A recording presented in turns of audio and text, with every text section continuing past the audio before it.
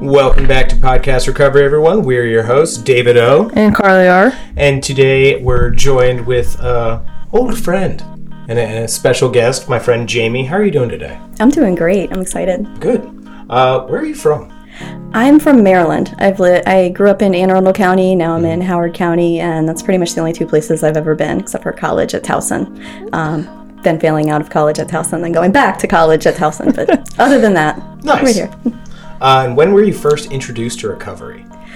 Ooh, well, I grew up with a dad who could have really used recovery. And so that was a word that was both really scary in my house and very much needed. So I think the first time I was introduced to recovery in my life was probably fourth grade with him going to a meeting because it wasn't an easy time having his addiction. And then... Was that in the 70s? Oh, I know you think I'm an old lady, but it was in the 80s. Okay. So, just about 1990. I was born in 82, and so about fourth grade, around 1990, I mentioned to my guidance counselor... Don't look at me like that. Oh, no, it's okay. Oh, I've known him for a long time. I was expecting a 70s question. Well, I thought you were Julia's age.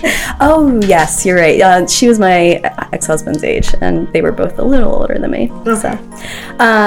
So I mentioned in elementary school, I got in trouble, and I guess I said something about, like, drinking at home. I don't even know. I have no memory of it. Yeah. But my guidance counselor started a, kid group for parents who had problems at home, and we had to have a permission slip signed, and I was excited, and I took it home, and the house exploded. It was the secret was out. My dad was devastated. It was not good. That group never came to fruition, but my dad went to an AA meeting. That's good. Once. Yeah. Never went again. And so that was the extent of what I knew about recovery until I was an adult, starting to think about, is recovery something I need to consider in my life? Yeah. And how long have you been clean or sober?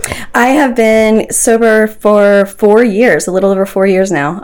July 1st, 2019 was when I woke up and just felt a sense of peace and a certainty that I was going to die or I was going to stop drinking. I really felt very calm about it, and that was not the case for me. Yeah, that's rare. No, I was, leading up to that, I was in a massive panic for months, knowing I needed to do something, and it was it was making me even drink more and get into an even more scary spiral. But that day, I woke up and everything was calm, and I was like, this is it. And that didn't stay forever, but that feeling started the trajectory of this. All right. Well, with all that out of the way, I'm going to turn it over to you to share your story with us. So take it away. Sure. Oh my goodness. The story of alcohol is a long one. So, so like I said, I grew up with alcohol being kind of a dirty word. We didn't say beer. If my dad was drunk, he was sick. And he was our primary caretaker. So we were in the car a lot with my dad sick. It was just a really scary thing. So at 15, when I got my first job and I met a bunch of really cute boys that were a little older than me. It always starts with Oh, boys. yeah. It wasn't a dirty word for them. They were going to parties and they were drinking beer, and they had something called Jungle Juice, and I was like, this is cool, and things taste good, and nobody is ashamed. Yeah. So your first drink was Jungle Juice? Jungle Juice at 15 on the deck of I have no idea how old teenage person's party. I have no idea. So so that would have been 97. I guess so. Yeah, I was in, I would assume 10th grade probably, if I had to guess, 9th, 10th grade around then. And my friend and I went, and it was with work friends, and they were very nervous to have us because we were young. And so they were kind of like our protectors, the guys, which I loved because I thought the guys were the cutest things ever. And thus began two quests. Number one, my quest to be comfortable around men, and alcohol did that really great. And I just mean comfortable as in I could talk, I was smiling, I wasn't feeling so scared and shy. And number two, there was a world of people that drank without shame, and I liked that. It didn't even consider that there was a world without alcohol, but there was this world where if I went to cookouts with these guys, their dads were drinking beer and it was cool, moms weren't mad, and I've associated that with a life I really liked and wanted. So that's what I did. Yeah. I snuck it in high school, and since beer was a dirty word in my house, nobody ever questioned what I was doing or wasn't doing or why I came home smelling a little funny. And then by college, I followed the guy that had first showed me Jungle Juice. I think that was much to his dismay, but I did anyway.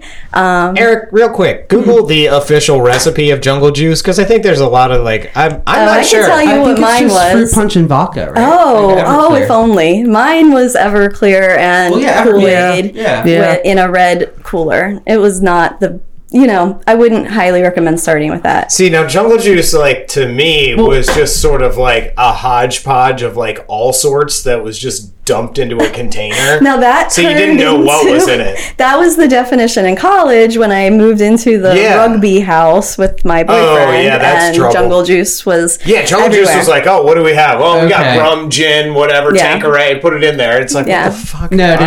That's not Jungle Juice, what you just said. Gin? No, that's just you're fucking up the drink. Okay. So, it's vodka and white rum. White rum, Vodka and white rum? Yeah, not brown rum, because brown rum would, again, fuck up the drink. Yeah, it would coagulate the whole thing. Yeah, it'd be all fucked up. Yeah, and then you have don't drink, people. It's terrible. We're just getting specific. This one on WikiHow has put orange flavored drink, put fruit punch, put pink lemonade, put pineapple, put orange juice. Not juice, just drink. Yeah, put orange drink they have drink, they have juice, and they have punch. So it works for everything, and that's what I found. I mean, it just worked. Yeah. So college became the focal point of being out of my house, being unashamed, and being really proud that I could keep up with anybody, anything, anywhere, anytime. Yeah, and Towson was a party school. And that was to the dismay of my roommates because they weren't partiers, and I was. And so looking back, that was probably not the most fun, but I had a good time. And I also failed out. That's all that really matters. Yeah. So I was also, I have had a desire always to be the good girl and to fit in. So this whole time I was telling my parents and telling my teachers that I was doing my work, I was doing this. There was just always a circumstance that was a problem. Something else was always the matter. There was always something else going on. Speaking of that, when we worked together forever ago, I never would have pictured it because I was you're a total sweetheart. You're a teddy bear. That was your my cover. Ultimate, my whole life. And it's way beyond drinking. That was as a little girl, I had to be a good little girl. From little, that was just my belief, right? And so I took that very seriously. And so telling my story sometimes can shock people that know me because I did hide it really well. Even my closest friends at that time when I was I was sick. I was very, very sick at the end. Nobody knew that. Even my husband sometimes is I'm still surprised when I find vodka bottles under the sink, that we were finding things for a year after of places I had hidden stuff and nobody knew. I was just so good at being the good mom, the good wife, the good whatever you needed me to be in the moment. Just don't get too close. I would back off real quick. All right, so back to Towson. Yes, back to Towson, which was a long process of grades slowly dwindling and the focus just continually shifting into the party mode and wanting to attach myself to the guy. That really was. I had a North Star outside of me. It just was. And so when he left, a lot of things dropped out, including me of school. And I went home and a few months later dove into a new relationship with who would be my husband. And I met him at Preakness on the infield. And that was the start of our relationship. This is the most Maryland story of all time. And Preakness on the infield, if you haven't been there, is saturated completely with only alcohol. I do not know if water is even on the infield at all. No, you're not allowed to have water. Yeah. Water is illegal at Preakness. And so that was whatever. I got 2 kids out of that marriage. There was fun times, and it was not a great marriage. We liked each other and never had the respect that was needed to make a good relationship work. And he was so much more further along in his addiction than I was that I felt really good about myself all the time. I had no problem. Oh, yeah. Which gave me a lot of freedom and permission to blame him when things went wrong and just know that when I was getting out of that marriage, I would be fine. And that was just the wave of my existence with alcohol, was that I would use it to cope, then I would get the handle, then I would use it to cope, then I would get the hang of it, right? Mm-hmm. So got out of that first marriage, moved in with my mom. We bought a house in Columbia with my 2 daughters and really close to my ex-husband, so we could kind of continue doing that thing. And that was when I realized I needed to stop going towards men and like figure out who I am. Like I can't be doing this again. This was like a long time of messing stuff up. And so what I was still drinking through that, but I was with my mom, and she like, you know, I could kind of like measure myself, and I'd have nights of like I was still getting drunk, but I was not like out of control. I guess I was like having a good job and stuff until it just got way out of hand. It just was years of spiraling down. A few years later, I met who's now my husband, my boyfriend, and we got together on weekends because we had children, so we only had certain time, and it would always be getting together, and drinking would be involved, but it wasn't the primary focus. We liked each other. We were doing things. Yeah. That was fun, and I felt like safe about that. He had addiction situations in his life, and I had it in mine, so we both felt like, okay, we've got this thing, right? Yeah. A few years later, every night is wine, drinking, whatever it was. And it just came to a point where What was your drink of choice by that point? Oh, by that point, vodka. By that point, I was doing mini vodka shots with like chasers for the most part, and it was like fun. Like nobody outside of my house probably really knew that. I wouldn't have done it in like company. Yeah. But with my husband and stuff, it was like, let's get some red, white, and blue mini vodka shots. They're yummy, and then like go eat some pho, like go eat some soup, and like be dumb for a few hours. That was like our like fun time when we first started dating, but we carried it through into like responsible life, and then I sort of carried it through into like everything. So by 2019, we both were drinking more than we should, but I was hiding the excess past him, and I was knowing that I was having a problem. I had a really good life, amazing kids, and I was losing my mind with depression and alcohol and not remembering things, and my hands were shaky, and I was doing everything I could to hide all of the like actual negative stuff that was becoming much harder to hide. Yeah.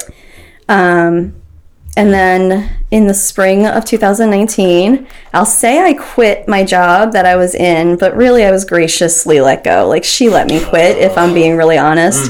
And at that time what I thought I was suffering from was a mental breakdown. I was just so stressed, and there was so much going on, and was really having a hard time handling life. And I was drinking so heavily. Like that was my cure for it. So I was thinking the only time I was feeling better was, you know, if I could just get the thing to calm me down. Yeah. And then I got a job at UMBC that year. Just however I did that, in spite of myself, I show up to an interview in that condition that I was in. Some of the things that we managed to accomplish, like while fucked up, is like, how did that happen? Yeah, how did other people let this happen? I just thank my lucky stars that day I must have been with it enough to show them something. And that was when I thought to myself, okay, this is it. Like my husband loves me for who I am. I can't use him as the excuse. My kids have dealt with me. I can't use my kids as the thing to get so I wish I could.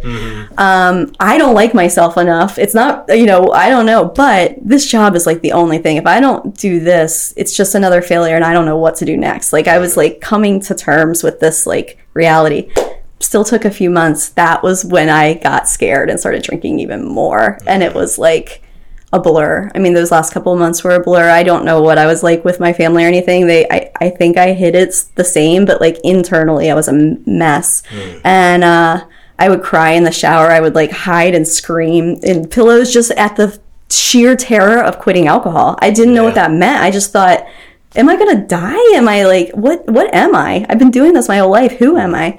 And I had realized it had been years since I had had a night without drinking. Even if it was just a glass of wine, it's not like I was drinking to get drunk every night, but I had alcohol in my system every day for many years, and that reality was like terrifying. Yeah. Then I woke up, like I said, started getting ads on Facebook.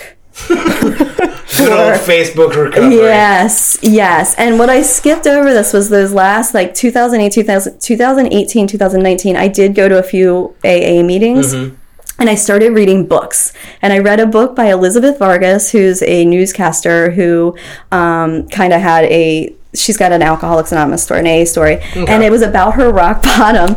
And I'm drinking, listening to this book, and her rock bottom is like, she's talking about how she goes to a park and she like almost gets assaulted and somebody takes her to the hospital. It's a real scary story. But at the end of it, she goes, guys, I drank 3 glasses of wine, like as if that's a big deal, right? Mm-hmm. Like she's like, I almost drank a whole bottle of wine. It was so scary. And I'm like, I'm screaming at this woman in my car, like, you have no idea. And then it hit me, oh my God, wait, I'm like way past that. Yeah. Is there something I really need to start looking at? So I started going to AA meetings, and I had that problem with connecting to other people and using them as my guiding star. So in those rooms, I was really having trouble getting honest. I was like telling my story based on who I was with in the room. So I thought, I can't do that. I need to learn how to get sober without the distraction of people. So I get these Facebook ads for a community that had a program for 28-day sober challenge, and I thought I can do 28 days. And then I thought I can't do 28 days, and that spiraled me out again. Community? It was called 1 Year No Beer, and it's based in the UK. They've changed the program now. It's not actually a program I probably would join today, but it was the thing that got me in a room, a virtual room, and it was you got a daily email, and it gave you exercises, and it followed a lot of the 12-step principles, which I had really appreciated learning about, but I couldn't get the juice out of the room that I needed to connect. So I treated that place like a blog and just started writing my experience truthfully for the first time in my life, and let people see it, and let myself get through that shame and just fear and terror of the first few days of being alcohol free, really. And at the end of that 28-day challenge, I was like, I think I need to do more, which scared me, but I didn't drink in that fear. I just kind of cried a lot in those days. And it was funny because I guess when I had signed up for the 28-day challenge, what I had actually accidentally drunkenly done was sign up for the 1 year challenge. So I had already paid for it. So by the time I got through all the turmoil, I drunkenly signed myself up for recovery. So by the time I got through the turmoil of that deciding, sounds like something you would do. I wanted to go. I thought, I'll go to the 90-day challenge. Fine, I'll do it. And I'm shaking and navigating to my account, and it says 1 year, and I'm like, what? Were you afraid of the medical complications? No, it's not that. I was truly now it sounds illogical, but I thought I was going to lose myself. I thought, how can I hold it together? I had built this good girl, I had built me, and everybody depended on me and expected everything on me, and the only juice I knew how to use to do all that was alcohol. I did not know how to be me. I had no idea who me was. I was terrified of what was going to come out, and truly terrified of, did I even like my life? Did I not like my life? I felt like what I had was so good, but I was still drinking. Why was I drinking if I loved my life? It was just so much identity terror. I mean, really. And honestly, there were times when I just wished that if I'd quit, I wouldn't make it through, because then I wouldn't have to deal with it. I mean, it was a really sad time. Then I got clean, and it was really hard. It was really hard. Those first 100 days, first 30 days, I was proud of myself. 50 to 70 wanted to kill everybody. I hated everybody. I was angry. Next, up to about 100 days, I was bored. And then I started learning that I needed to fill myself up with other things. And that's when I started looking at, okay, it's not just about saying no to alcohol. It's about living. What do I want here? That's when the journey started. That's pretty much it. 4 years later, I'm here. I am a life coach, and I work at UMBC. I help women learn how to get this identity and get this sense of authority and self-trust. And sometimes that includes taking a journey into alcohol-free living. Sometimes it includes physical changes. So along with this alcohol-free journey, I was quite overweight. I think when you and I met, I was a little overweight. I had kids, whatever. Well, by the time I was quitting, by the time I was exploring not drinking, I was over 200 pounds. I'm 5 feet tall. And I was in a lot of pain, 2 little kids, and couldn't sit on a swing. I was the typical lady getting older with bad knees, and I was miserable because my head felt like I was 20, but my body and my activities were like I was 80. So when I started the alcohol-free journey, I just decided I had to stop thinking about losing weight, because nothing was working anyway, and I was hating myself into that so much that I couldn't hate myself and quit alcohol. That was what got me into this place. I had to figure out how to just love Jamie as this gross person. That's how I saw myself. I would look at other women that were overweight and think, well, at least they're pretty. At least they are nice. At least they're smart. I just really had no sense of self for myself.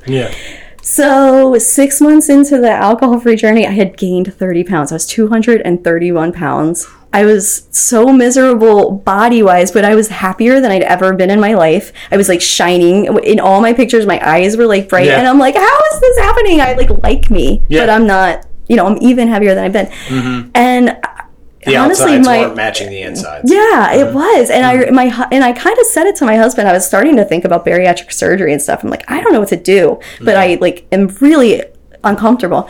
And I remember I was kind of crying. It happened when I went alcohol free. I cried all the time. Yeah, and so he said, I love you. Like, I truly love you. Like, love you. That has nothing to do with your body. Like, I just want you to feel good, no matter what that is.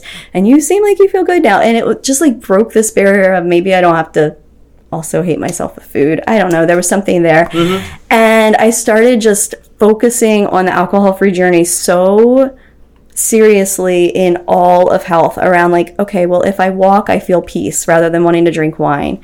If I get a good night's sleep, I don't wake up like with anxiety and want vodka. Like, I started like looking at it that way, and I lost 120 pounds over 18 months. Now, I also did eventually look at my health lifestyle. I got into intermittent fasting. Walking became like a really primary health tool for like my mindset and stuff, and that was during COVID, and so we all had time to, I had time to walk, but it was a significant change, and I lost a ton of weight. So I help women do that too, and it's from this place of not what can we take away, what can we restrict, what can we do to make you better. It's who are you, why do you love yourself, what can we do to like open you up to you and see why you're the priority here, because you make everybody else That's better. The title, Eric. Open you up to you. Love that. That was a lot of talking, but that's where I am now. So I got kind of thin. I got kind of strong. My husband and I started a couple businesses, which never... Oh, and my husband got sober too. Nice. A week into my journey, he had one night that was a little wild. Did he do it kind of like the guy way? Like, well, if you're doing it, I guess I'm going to do it. Kind of. And he did at first. And he's like super insightful and sweet and awesome and very quiet. And every once in a while, he just says like the most beautiful things. But yeah, it was like, I think I was on like day 8 of my journey. And he had a few nights where he was just drinking, and I wasn't, and I saw him, and I thought, well, I'm just going to have to, he loved me through a lot, I'm going to have to just love him through his journey, but I'm not getting pulled off on this. And like the next I thought that very clearly, and I just thought, I love you, but nothing's going to put me back there. And I was so early in my journey, and the next day he woke up and he said, I'm ready, I'm just going to do this thing, there's no reason. And he never had, alcohol, I think, was never his choice the way it is for me. That was never really his addiction, but he stopped, and he's never had another one. Fantastic. Yeah. All right. Well, we definitely have some questions for you. Awesome. Carly, please go first. I was going to let you go first today. You want me to go first? I don't think you've gone first in a while. It's been a few episodes. I've turned over a new leaf. It's been good. All right. So, which one am I going to go with? So for a long time you were kind of living this double life, like you were having to hide. How important is that, and like how freeing is that to not have to live that life anymore, and like be able to write down your truth and just live one whole life? That is oh my God, that's such a good question, because it's everything. That is everything. So living the double life, I think, started at that 15 or maybe even before of like what I need to be versus who I am. And so I didn't know that it was a double life. Well, it's how I lived. That was, talk about a guiding star. And I saw that in like the men in my life. That's really what how I did. So when my husband came into the picture, he didn't need me to be anything for him. Like all of a sudden I had me to look at. And that's when I started realizing like, oh my gosh, I'm like fitting in everywhere. And there's one place now I belong. Like with him at home, I finally feel like this guard I can drop. So when I was, I guess, starting to get sober, that might have been where the terror came from, was, wait, I've got these two lives, how do I reconcile them into one? And that journey of like finding the freedom of who am I, how can I show up? I remember the first time just even saying like lightly on Facebook something about feeling good about after a wedding I didn't drink or something, and like my heart pounding for days afterwards, thinking, is anybody gonna think I had a problem? I mean, that was like, well, I did, but I don't want you to know that. Right? Yeah. So now now I'm just me. I mean, yes, I get embarrassed sometimes. Yes, there might be things I've done that feel like shamey or whatever, but there's no hiding, there's no filter, there's no fear. My kids can talk to me freely about like my addiction, about life, about messing up, and it is just, I wish this for everybody. I wish that people didn't have to recover from addiction to feel this. Like, this is what we get because we've recovered, and it's like such a gift that I wish that's why I help women. I want to give this to anybody, whether you have an addiction or not. You deserve to get to this place of being you and belonging. Yeah. Awesome. What you got, Carly? Okay. Well, kind of tying into that, you, at one point in your story, you were talking about how, like, nobody knew what you were doing and how bad it had gotten, I was very functioning. Like, I didn't lose anything when I was in active addiction. So how did that, being able to maintain and function, just play into, I guess, escalating? Oh, yeah. Oh, my God. I've got a perfect example. And actually, it's one I've never told. And I'm pretty positive I'll just get a lot of love from anybody that was impacted by it. But I'm going to just know that. Okay. So I was in a singing group. I was in a 6-member singing group, and we would do house concerts, and we would sing at churches. I was really involved in my church and my spiritual center. And me and this 5 other women would do like a cappella and singing with instruments and like sing spiritual nice stuff. We do Jason Mraz. It was so much fun. So fun. And that is where my escalation probably is the most like clear to me, because in the beginning, maybe I drink a glass of wine while we were like at a house concert, and we'd practice once a week. And like, of course I wouldn't drink during practice or anything, right? Except that at one point, somehow, some way, I was going to practice and I picked up a couple of vodka shots. And this is probably like 11 o'clock in the morning on a Tuesday at some point, because I was really nervous, or I think we were having like a bit of tension. It was singing group, so we'd fight about arrangements and whatever. Yeah. Okay. So I had 2 vodka shots, and I remember thinking, oh my God, if I hug anybody, they're going to know. So I went in, and I knew that the hostess always had coffee, and I beelined it to the kitchen, and I drank a quick like swig of coffee, hot coffee down, held my breath and hugged her real quick, and then said, I gotta go to the bathroom, and went to the bathroom and like breathed for a minute. And that was the first time this is what I took from that. I got away with it. I didn't take away how embarrassing it was. I didn't take away, oh my God, that was really hard. I didn't take away, holy crap, I got a little bit like warm feeling from the vodka while I was singing. I took away, I could do it there. And that started a problem. I was starting to do that more and more. So that became a weekly place where I could have maybe just a little shot or two. It was nice. I could have practice. Like, it was like I was talking myself into this, right? Yeah. And I had my routine. So then it was like I had conditioned the hostess to know I wanted coffee right when I came in. She's thinking she's being this lovely person. This is one of my best friends in the world that doesn't know that this is something that happened. Yeah. And she was enabling you through coffee. Had no idea. And so she's giving me my coffee. I'm swigging it down. I'm hugging her. I know I get there a couple minutes before the other 4 ladies. So by then I got coffee breath. Then I can hug anybody, sit down 15, 20 minutes in. I'm warm and I'm singing and I'm feeling so good. You're caffeinated and drunk. This is good. It was awful. It was awful. And so by the end of that group was not the end of my journey with drinking, but it had gotten to a place where I was in a place where I was spiraling at that point, and none of them knew. One of them had 33 years of sobriety. She's one of the people that pulled me through this and helped me, and she's been my example. She's a great friend of mine, and actually I think she's 35 or 36 now years. But she didn't even know. She says now, she's one of the only ones that knows some of that story. And she says now, you hit it, girl. I had no clue. She says she saw me drunk one time. And I can tell you for a fact, she saw me drunk probably 50 times easy, if not more. Wow. And I'm talking more than buzzed. Like, embarrassingly, I wish that wasn't, I'm not saying that in a proud way. It's just the truth of where I was. Yeah, it just is what it is. Yeah, and that's actually like it's a perfect example, but like my sponsor always told me, like, anybody who relapses, the worst thing that can happen for you is nothing, because you got away with it. And like, you go out and you use or you drink or whatever and nothing happens, you're like, oh, everything's okay. And then it accelerates from there. You are oh my gosh. I remember in the early sobriety days looking at the so I was in this community and it was like 20,000 people, and it was a private Facebook community with a program that you could get emails and stuff, right? Yeah. So the private Facebook community would have people that were like coming out of jail, getting DUIs, like losing their kids, like really devastating stories. And I just remember sometimes thinking how easy they have it to not get sober. Like, because I had this perfect life. I had a perfect life where nobody knew what was going on. I was so ashamed. Now I do know not everybody was clueless. My kids were not clueless, especially Katie, my older daughter. She knows, and she knew, and she now feels like she has permission to tell me when some things that she experienced. Yeah, there were times where I'd be late picking her up, or I fell asleep and I should have gone and got her for something, or I had a lot of those, quite a few of those, or she could smell it on me at a swim meet. And things that like I had as a kid, but I couldn't vocalize. I knew what was happening, but all I had was "you're sick." And she can now say like, "I don't want to talk about this, but I remember." And I'm like, "Girl, talk about it. Let's just, it's, I apologize. I'm so sorry. Yeah. Wouldn't have done it if I had the information now that I did that, that kind of thing." So, but I love that that's happening too. Nice. All right. All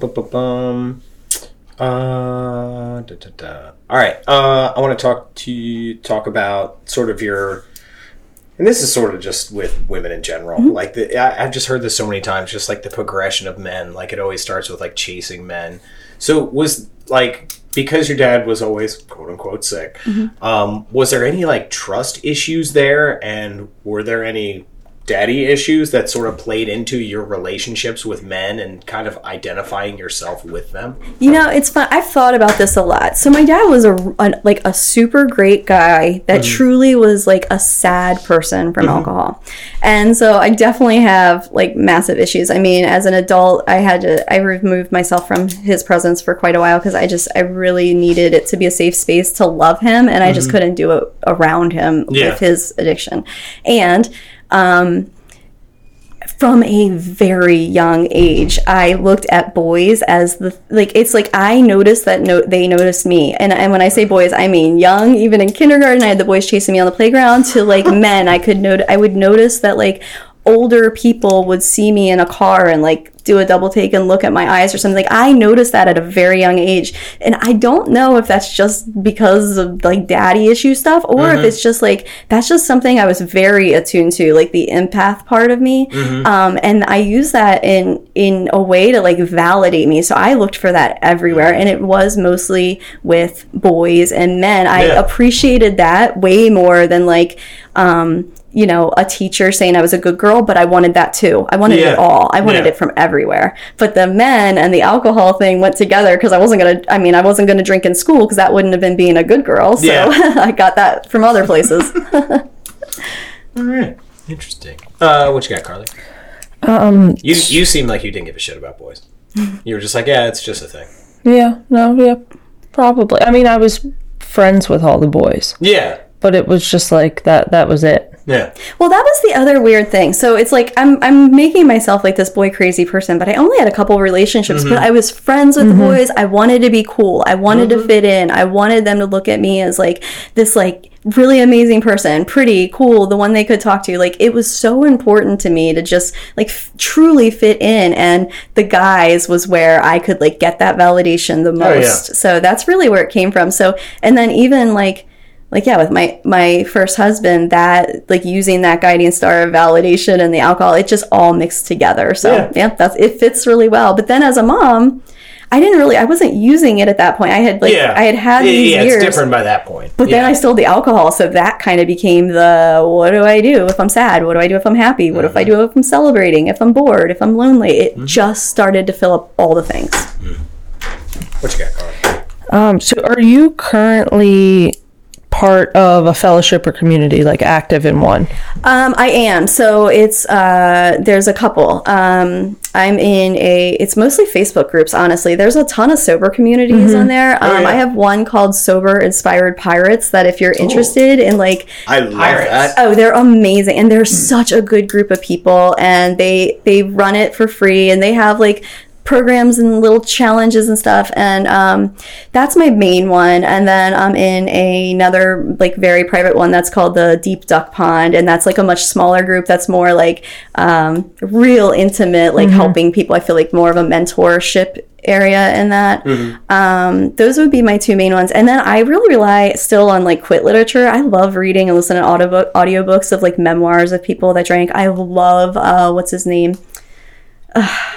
Russell, I can't think Russell of his name. Brand? Yes, Yes. he's got the recovery book that I just every once in a while I like to dip into stories like that and just bring back inspiration and why and anchor to the life before isn't something I need to be ashamed of, but I don't want to go back to that, and alcohol will take me back there immediately. No, not yet. There was a ahead. part 2 to that question. Go ahead. So since your community is based online, you talked a lot about connection in your story. So how do you go about connecting in a virtual world? Yeah, that's a great question. Oh, that's such a good question. So funnily enough, I found it a lot harder to do the connection thing in person in the AA rooms because I felt so influenced by what I wanted them to see me as, right?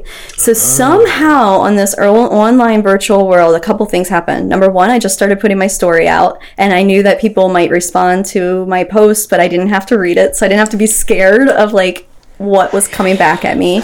And I'd have time to respond if I wanted to. Number two, with COVID, Zoom got really big. And so the rooms, the virtual rooms have become like such a normal part of my life where I'll just hop on a coffee chat with anybody. If I hear somebody struggling, I'm like, do you want to just talk? Do you want to just get on? And it's just very, it feels in person to me. It actually feels like safer. I don't know why it feels safer to me, but nowadays coming in person and talking to my story and helping people, that's not a problem because I feel like I can respond in a way that's like me, but it took me years to get that. And the virtual world somehow put up just enough filter for me to like be there, show up, be myself, but know I could like hang up and press the button if I really wanted to and like escape. And it gave me the space to grow. So I would say it feels intimate and real to me, just like walking in a room, but I don't get the anxiety of what a real room does for me. And that may not be the case for everybody, but I definitely get benefit from it. Yeah. It's awesome how like that has kind of stayed from COVID times. Like, because having that availability, people with social anxiety, being able to have that filter is a good thing. Yeah. Like, they should have that opportunity. And I'm sure there's people out there like, no, you should go in person. It's like, your story is not everybody's story. And I do believe both of those are true. There are people, like I work with something called the human design. It's like this energy stuff, whatever, kind of astrology-esque. It's a whole nother conversation. However, the reality of it is some people should be in the room. That might be very true for them. Some people should be online. That might be very true for them. And the secret and the power is stop crossing the lane. Stay in your own damn lane. Let the other person be online. Yep. Like, Absolutely. we learn that in all the sober rooms, right? Like, no matter what, stay in your freaking lane and like work on yourself. All of a sudden life gets a little better. So. Yeah. Like me personally, I don't particularly like the Zoom rooms, but I love that they're there. Yes, I love that they're there for exactly. people. It's like, it's not my chosen thing, but I'm glad that it's there for you. Yep, and totally others. I have a question. Go ahead. Okay, so I'm stalking you on Facebook right now. Oh, goodness gracious. So, question. Yes.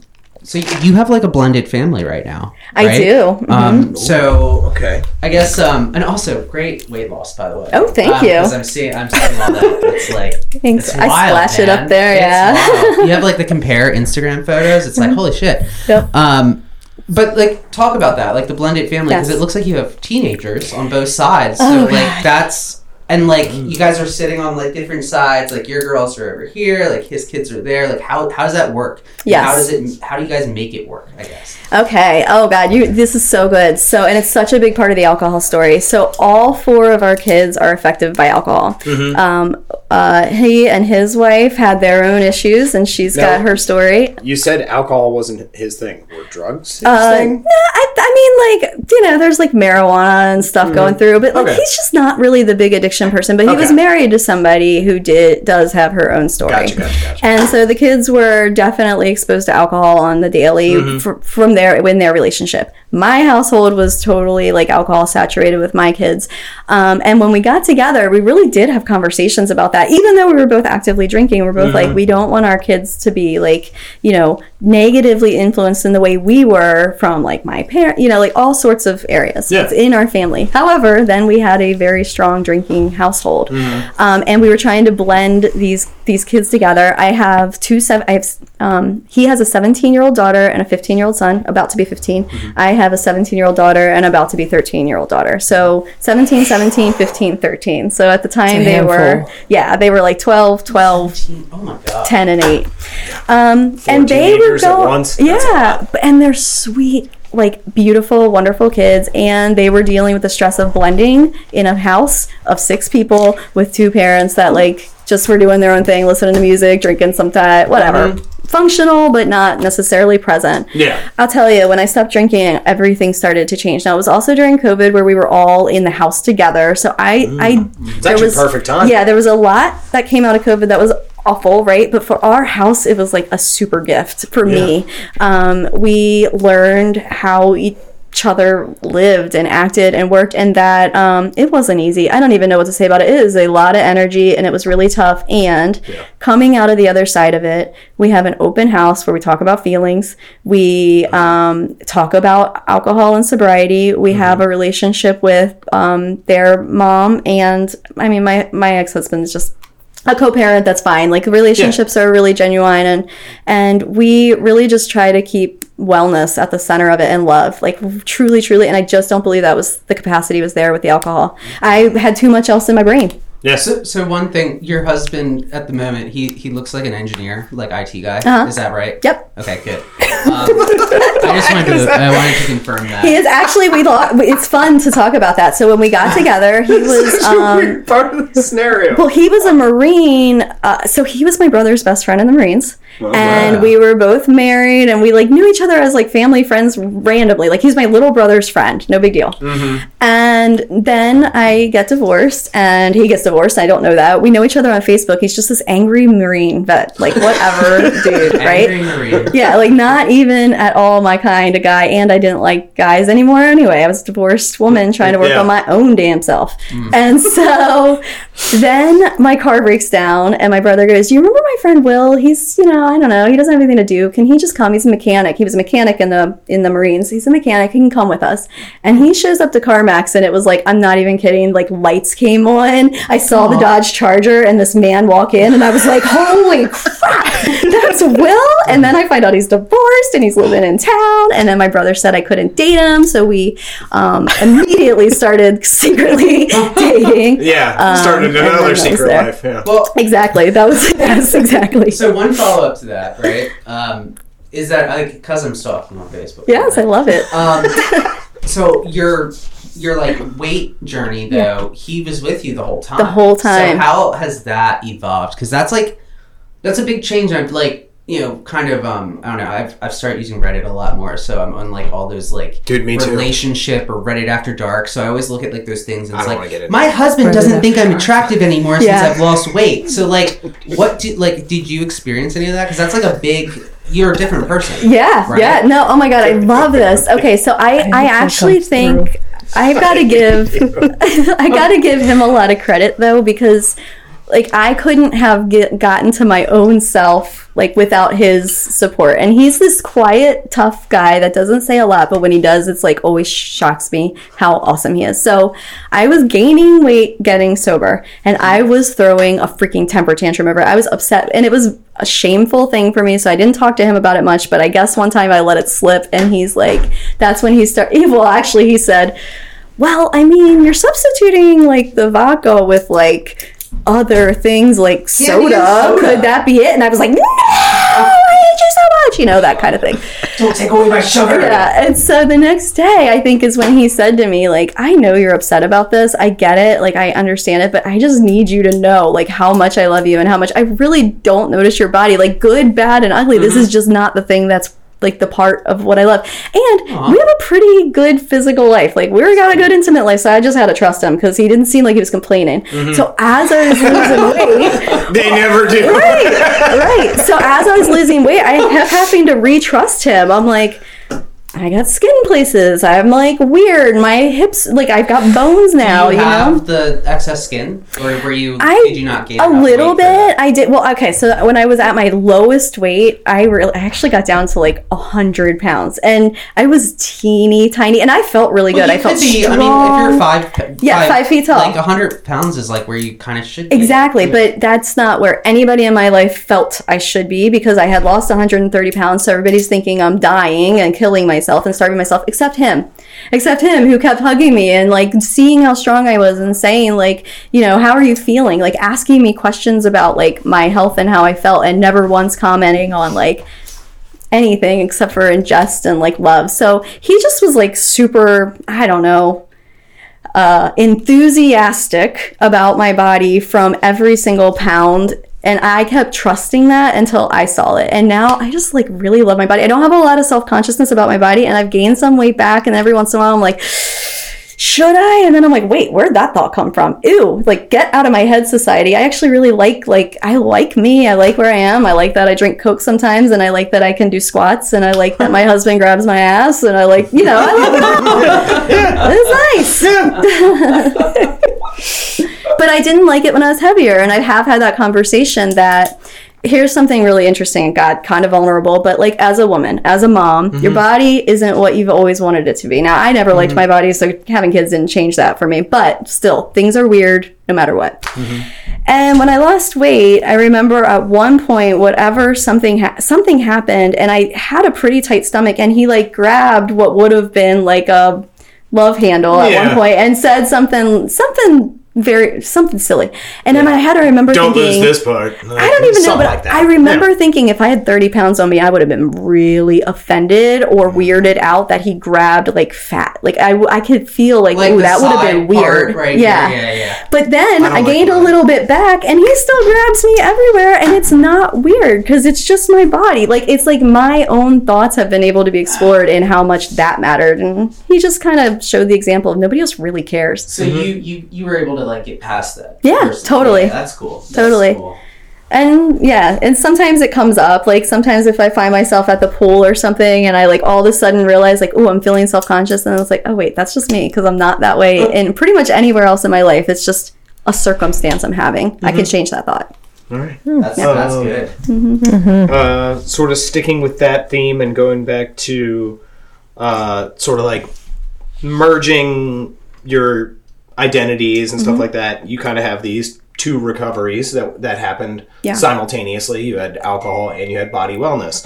So how have those two things gone hand in hand? And like how do they play off each other to ultimately fuel them both forward? God, you guys are such good question askers. So after we did this once before. Maybe once or twice. I can tell. Not a rookie here. All right. After I lost the weight was pretty much when the world was opening back up, and I was super excited because like in my head I'm finally pretty, right? Now remember, I hated like when I was heavy and when I wasn't that heavy and when I was a kid, all the thread was I didn't like myself, didn't think I was pretty. So all of a sudden I did. And I knew it was beyond the weight loss. I knew I liked myself, but I still, like, we're women. There's an attribute to physical, right? So I'm thinking... It's men, too. Well, yes, okay, yes. Yeah. So people, 100%. I'm thinking my image is different, and I'm going to go out there, and I'm confident, and I feel good. I show up to the first parent thing, and nobody talks to me. Nobody looks at me. I might have gotten one wave from a parent that I hadn't seen in a couple of years. And... then it happened again, like at the second event. Then it happened again at the third event, and my confidence from all that I had built just shattered. And I remember even I was sitting on the edge of a pool chair thinking, why did I stop drinking for this? Like, I actually remember thinking that. And I was starting to, like, cry. Shocker. I don't know how many times I've said that word here. And this older woman, this grandmother of one of my young daughter's friends, came over to me and goes, Jamie? And I'm like, oh, hi. And she's like, I didn't even recognize you. And I'm like, huh? And she sat down. She goes, "Why are you crying?" I was like, "I think everybody hates me now. Like, I talk on Facebook about how I'm sober and I've lost weight. Like, what if it's like a braggy? I don't know." And I'm like freaking out. She goes, "Jamie, nobody knows who you are. Not one person here knows you're Jamie. You've lost 100 pounds. Nobody knows you're here." And that's when it hit me, like, oh my God, once again, my thoughts are pulling me into like this shitty story of I don't belong. And not one person even knows who I am. So I started walking around like really shyly and gently going, "Hi, Kim. Hi, Stacey. Yes, Jamie. Yes, I know. I look different." You know, I had to have this whole story, but I had to build that into my life of like being okay with telling that story and not bringing up the new reason why I was shamed, why I needed to fit in, why I needed a new second identity. I had to hold on to this thing I had built and start growing from there. And that happened. I was very conscious. Nice. Awesome. What you got? Yeah. So there's the word shame. Yeah. Mentioned over and over and over again. Seems like it is a theme. So what kind of work have you put in to be able to forgive yourself? Dude, you're killing it. Yeah. Sometimes I'm on my game and other days I'm not. Well, Today I am. Yeah. Yeah. Didn't think I would be when I woke up, but here I am. God, I love you. You're so amazing. So good. You Can you guys. look me up and down like that again? No! See, this is what I have at my house, and I'm liking that. That's good. That flow of energy is what I'm talking about. That synchronicity of good questions, good everything. Okay, you asked a good question there. Shame. I'm sorry, I had to remember. All right, that was a really big one, and here's the reason. I think we all have that, and the way to get through it is talking about it. And the way to get through it is like bringing it out into the open, right? But how do you do that? Like when you're the one in shame, how do you do it? So I can't remember exactly how you asked it, but the biggest thing for me was finding examples of people who had lived through shame and like truly like survived it, like gotten through it, and were telling the stories, so that I could start almost secretly investigating what was even allowed to be thought of as shame in my life. Like, I just wanted to hide it. I didn't even want to know what I was ashamed of. I wanted to avoid it all. So starting to kind of look at like, maybe the drinking was shameful, right? But it wasn't just the drinking. It was what I had done. Had I hidden? Had I hurt my kids? Like, I had to hurt Katie's feelings or embarrassed her. Then it was like breaking that shame into the little tiny components of, okay, yeah, I once threw up at a block party, a freaking teenagers block party in my neighborhood. Yeah. And is that the end of the world? No. But was it the end of the world to me? Yeah. I was so ashamed. I didn't want my neighbors to see me for a while, right? I literally have a story about that. Yeah, so I had to working through that and asking myself real questions of, was it the end of the world? Did I ruin all of those kids' lives out there? Is there anything I should apologize for? Yes, actually there was. I could apologize to the mom and go, I did that like a couple of years ago and it was so embarrassing. I'm so sorry. Like, I wish that hadn't happened. I wish I hadn't have been in that space. All of a sudden that shame's gone. It's over. And have I done that in every single space? No. Some of it's like personal rectification, but where I can, I try to just make it better. Like you guys, like make amends. Yeah. Right. Yeah. So actually that happened to me at a party. Like we're all sitting at like a picnic table and I'm on one end and like I'm telling a story, just mid-story. I just cock my head and just projectile vomit. Like I couldn't even help it. It was just like what my body did. And like I just kept looking away and I was just like, I am so embarrassed right now. I was like, I can't believe that happened. And everybody was like, dude, we're impressed. Did you see how far that vomit went? And I was like, that's not cool. I was like, this isn't an awesome thing. I was, so I understand. Yeah, I threw up in the middle of a street fair in New York. How'd you do that? Bottomless mimosas.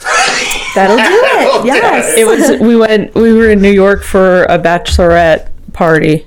And we went to brunch with bottomless mimosas and a drag show. Fun. That sounds amazing. And threw up all in the middle of the street fair. And then because the people at the sex shop next door were so impressed, they gave me a whole bunch of free lube. So it ended up. That's a donkey story. That's a donkey story. I guess it is. That's 100% a donkey story. I was so embarrassed though. Like, yeah. I don't know why. Yeah, vomit is so embarrassing. It is so embarrassing, but it's like, okay, so sometimes but that is a little sick, that's a little different though, because actually I'm pretty awkward and I'm still pretty embarrassing and I still do things. Like I will still like trip and fall, and one time I rolled under a taco truck. I was drunk, so I was ashamed of it, right? But now if I did that, it'd be an embarrassing story. There's no shame. Yeah. Like so the layer of alcohol, the addiction, the hiding, the lying, the what does this mean about me is where that shame hides. And it's like, if we can just openly say, okay, what does this mean about me? Open it up, and do I want this to mean something about me, or do I want to do this again and make that actually a truth, or do I want to make a different choice? Like, oh, well, we could do something with that. So, yeah. Awesome. All right. I have one final question. Ready. So you have these 4 teenagers that are now in the jungle juice age range. So it's a weird thing to say. Vodka and white rum. Yeah, vodka and white rum with orange drink. Don't forget about the punch to juice and the lemonade. And the punch to whatever. So how do you approach these open and honest conversations with your kids? Yeah. So my husband and I and their mom, I would say my ex-husband, he might talk to them a little bit, but he's not as involved in the conversation as a collaborative thing as the 3 of us. We're pretty open and honest in, I think, like, appropriate context, but I'm probably the one that most talks about it. I'm not the mom that ever says, like, don't do this, don't go there. But I will say things like, like, I've got 2 kids that are about to go to college. And luckily, here's what I do have to say. All 4 of my children, I think, are already way smarter than I ever was. And they all they're coming up in a different generation where alcohol is not quite the allure, at least not in this as it was. Yeah. But that doesn't mean other things aren't. And of course, like weed is like thing. Totally the new thing. And none of my kids seem interested, but that doesn't mean they won't be. So I actually was just having a conversation last night with my little one about how it's not about how good you are, what a good kid you are, how smart you are. It's just about sometimes we get curious and we try things, and sometimes we accidentally get stuck, and sometimes we start to hide things and lie, and that's never okay. That's where like mom comes in and helps, because the truth is I'm never going to be able to tell them not to try, not to get curious. But I just try to be really open and honest about the truth of the spiral of addiction. That's what I want them to know about. I don't care about anything else. I don't care what the substance is. I mean, there are some I'd rather them never, ever, ever, ever try. And I wasn't somebody that really ever got into drugs, so I don't have a lot of experience anyway. But whether they try anything or not, what their next step after that is like where my concern lies. Yeah. Because whether they're honest about it. And, and we have the normal conversations. If you get into a place where you need to call me. If you don't, peer pressure, blah, blah, blah. But the truth of my conversations are almost always, here's where I was, here's what I did, here's how I was feeling, here's what shame looks like and how awful it can be and how it can steal your life. And let's just try not to go there. Yeah. Let's try to avoid that part. Yeah. Well, my sister is very much the same, and she was having a party at her house, and one of her teenage daughters snuck a couple drinks. The next thing she did, like the next day, was told her mom about it. She was like, hey, I took a couple drinks, and she was like, okay. Because that's the real problem, the dishonesty behind the behavior. Yes. Like, she was being a little sneaky, but she's a really good kid. Like my sister told me, she was like, I'm actually kind of proud of her, because this is like the first like rebellious thing she's ever done. But she couldn't even be full rebellious. So but I appreciate that, because I was somebody that was sneaky, and I just think that's the beginning of everything. Is like when you start the sneak, when you start the I can't talk about this, I can't tell the truth about this, I don't have a place to show up. Once the dishonesty comes behind it, it opens up a whole new door. And I actually have one final question, and Eric's really going to appreciate this question. So you're definitely the just say no, dare generation. Do you think that program was a complete failure? I do. It's so fun.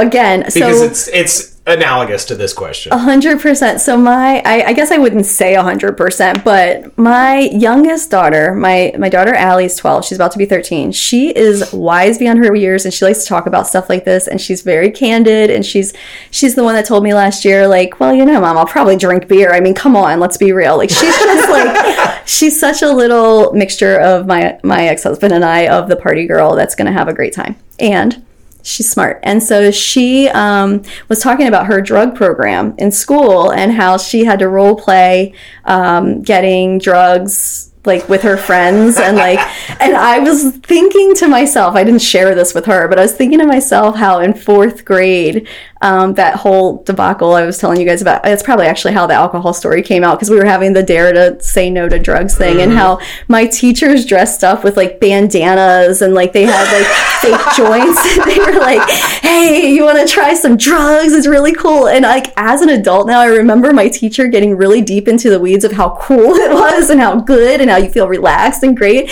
And I'm just laughing thinking that's probably the message we all took from that, not the you shouldn't take it. That is exactly what Eric says. Like, they made drugs look cooler than they did the exact opposite than what they were trying to do. My husband and I always laugh about the like, well, you offered to give it to us for free and that never came true. Like, what was happening? No, that never happened.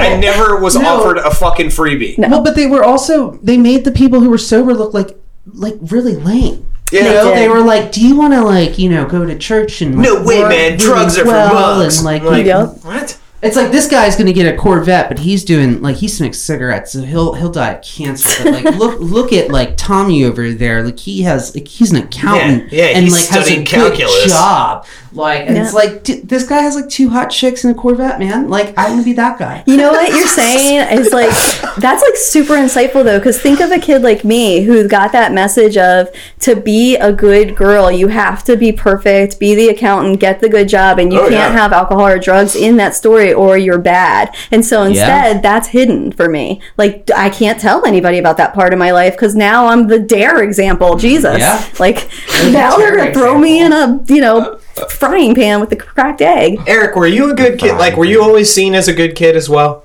Until I got in trouble, yeah. And then when I got in trouble, I was like, this is stupid. Because I was always seen as the bad kid. No, I was even my friends' parents were like, this kid is up to no good. No, I was good until 5th grade, and I got in trouble for something I didn't do, and I was like, well, this system's broken.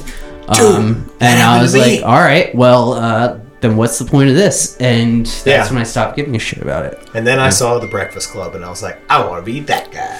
Funny. And I was like, I want to hang out with all those guys in secret. That was my message. We all know who David is from The Breakfast Club. It's not Emilio Estevez, I'll tell you that. Nope. All right. Well, we are out of time, but we would love to thank our friend Jamie for joining us today. Thank you. All right, we're going to give you 1 quick minute to talk to anybody out there who's struggling with anything, with alcohol, with their self-image, their shame. What do you have to say to them? Yep. If you're out there and you think there's no room for you to recover because you don't have a place to turn, or you can't show that side of you, or you don't have the time, it's just not true. It's the most important thing you can start to consider for your life, not because it's the right thing to do, but because you just deserve so much more. There's so much more within you that you can hear. We call it wisdom, higher power, connection, whatever you want to call it. That is there, and you can hear it if you let yourself. And that shame can go away. You just got to open up to it and find the resources you need. And, there's life on the other side. Yeah. All right. Awesome job. Thank you for joining us, Jamie. Here at Podcast Recovery, we are aiming to expand the scope of support for recovering addicts. Accessibility and convenience of helpful services is paramount to combating addiction. We work to bring the message of recovery to every addict, wherever and whenever it is needed. We believe that a powerful voice of recovery should be obtainable, practical, and at the touch of a button. Every addict deserves to hear a message of hope, and Podcast Recovery is here to provide it. All right, everybody, thanks for joining us. Go to our Facebook, our Instagram, our Twitter, our website, podcastrecovery.com, to learn more about us. Please join our Patreon and help us keep the mics on because we are self-supporting. Do you you want to plug where people can find you as well? Oh, sure. I hang out on Facebook all the time. Jamie Cole Cerna. You can find me and join me and learn all about the woo and the weight loss and the alcohol-free recovery stuff. I'm here to help any way I can. Did you say the woo? The woo. Like I do the Wu-Tang Clan? Like, oh my god, I am super. My husband has a Wu-Tang tattoo, so yeah, we could do that woo too. I was thinking more like energetics and like spiritual and fun and like connection. I was like, wow, that's totally different. Heck yeah, well we've got that too. You just got to come to my garage for that. Yeah. Well, the Wu-Tang Clan ain't nothing to fuck with. All right, everybody. Most importantly, everybody out there, stay safe and stay clean.